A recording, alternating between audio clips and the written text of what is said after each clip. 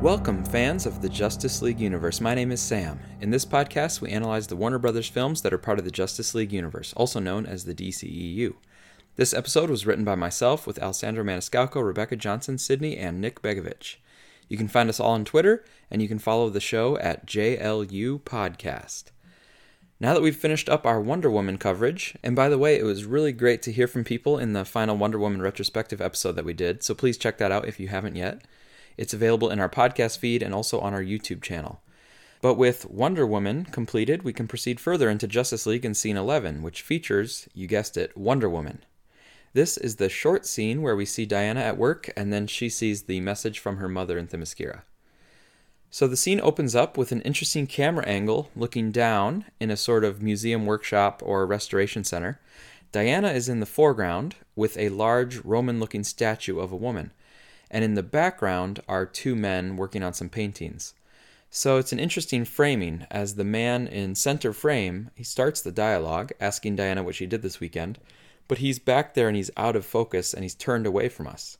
Our attention is actually on Diana, which is kind of nice because we get to see her try to play it cool, even though we as the audience know that she was centrally involved in stopping a terrorist plot in London. She says about the weekend, "Nothing very interesting," which is an implicit connection back to scene 4, but then this scene is going to shift her forward into the main plot of the film. And by the way, the first moments of this scene not only connect back with earlier parts of Justice League, but they also connect back to Batman v Superman and Wonder Woman. In those films, Diana consistently had elegant costuming, especially in BVS, and that's similar to what she has on here with this elegant white outfit. And in BVS, she always had on metallic necklaces or bracelets as an homage to her Wonder Woman bracelets. And here, she again has on a gold bracelet on her wrist.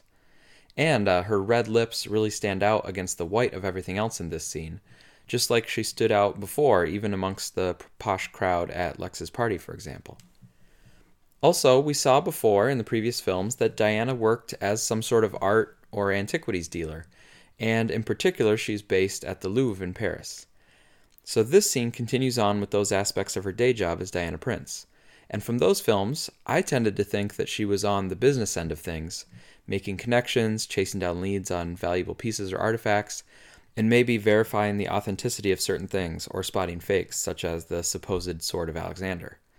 I didn't think of her working on the technical side of things, like actually cleaning and restoring the statues physically. But I'm not an expert in this area, so maybe that's all part and parcel to the trade.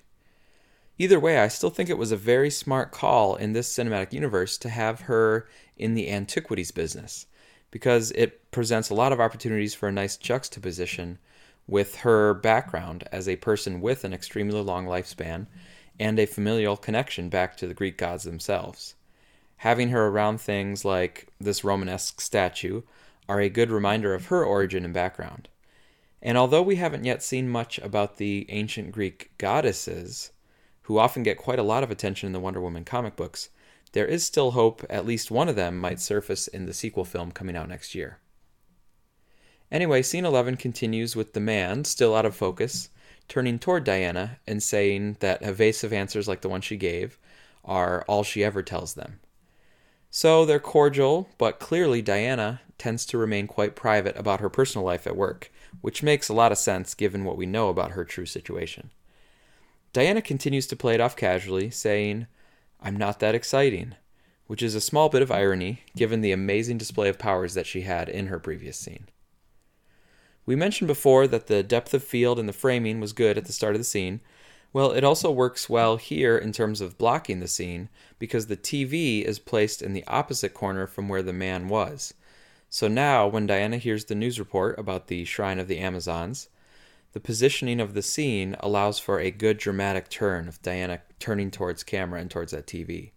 She pulls around toward the TV and she's no longer playful. She has a very concerned look on her face. There are 3 male conservationists also looking at the news report, with the news reporter saying that the large bonfire has people baffled. In the background of the scene, we see a poster for some ancient Egyptian artifacts, and a stained glass window with a character that might be Mary, the mother of Jesus. If so, that would be another goddess or holy feminine connection to Diana. Although the report is saying that the meaning of the fire is unknown, And just as Penelope predicted, the men don't know what it means. Hippolyta was right that Diana will know what it means. She says to herself, invasion. So that line not only verbalizes the main threat of the film, but it also serves as a connective link because now Bruce and Diana are aware of the threat. And Diana actually knows more than Bruce does about the history of Steppenwolf and the Mother Boxes, so it's important for her to be brought into the mix early on. And it's not clear, but I wonder how specific that bonfire warning is. Is it something that Diana knows would only happen in the event that the Mother Box was retrieved by Steppenwolf or someone else from Apocalypse? Or is it a more general warning fire, something that could be lit in the event of any sort of invasion or incursion on Themyscira? Based on Diana's reaction, where I read her line about invasion as referring to the world being in danger, I tend to think it's the former, that Diana knows that this fire must mean that the Mother Box, long guarded on Themyscira, has been retrieved. So this scene, although short, contains an important shift from the casual Diana who is going about her daily life and content with playing coy about her weekend heroics, to a very concerned Diana who will be putting all her attention towards stopping Steppenwolf. It builds upon the danger that we saw so vividly on Themyscira in the last scene, and it takes that danger and spreads it out to Diana so that she will be motivated to join Bruce in forming the League. Unfortunately, this ratcheting up of tension and danger is about to be terribly, embarrassingly undercut by the next scene. But that's our analysis of this little scene 11 of Justice League. Next up is a somewhat feisty discussion between Rebecca and me about the next scene, which is Lois and Martha at the Daily Planet.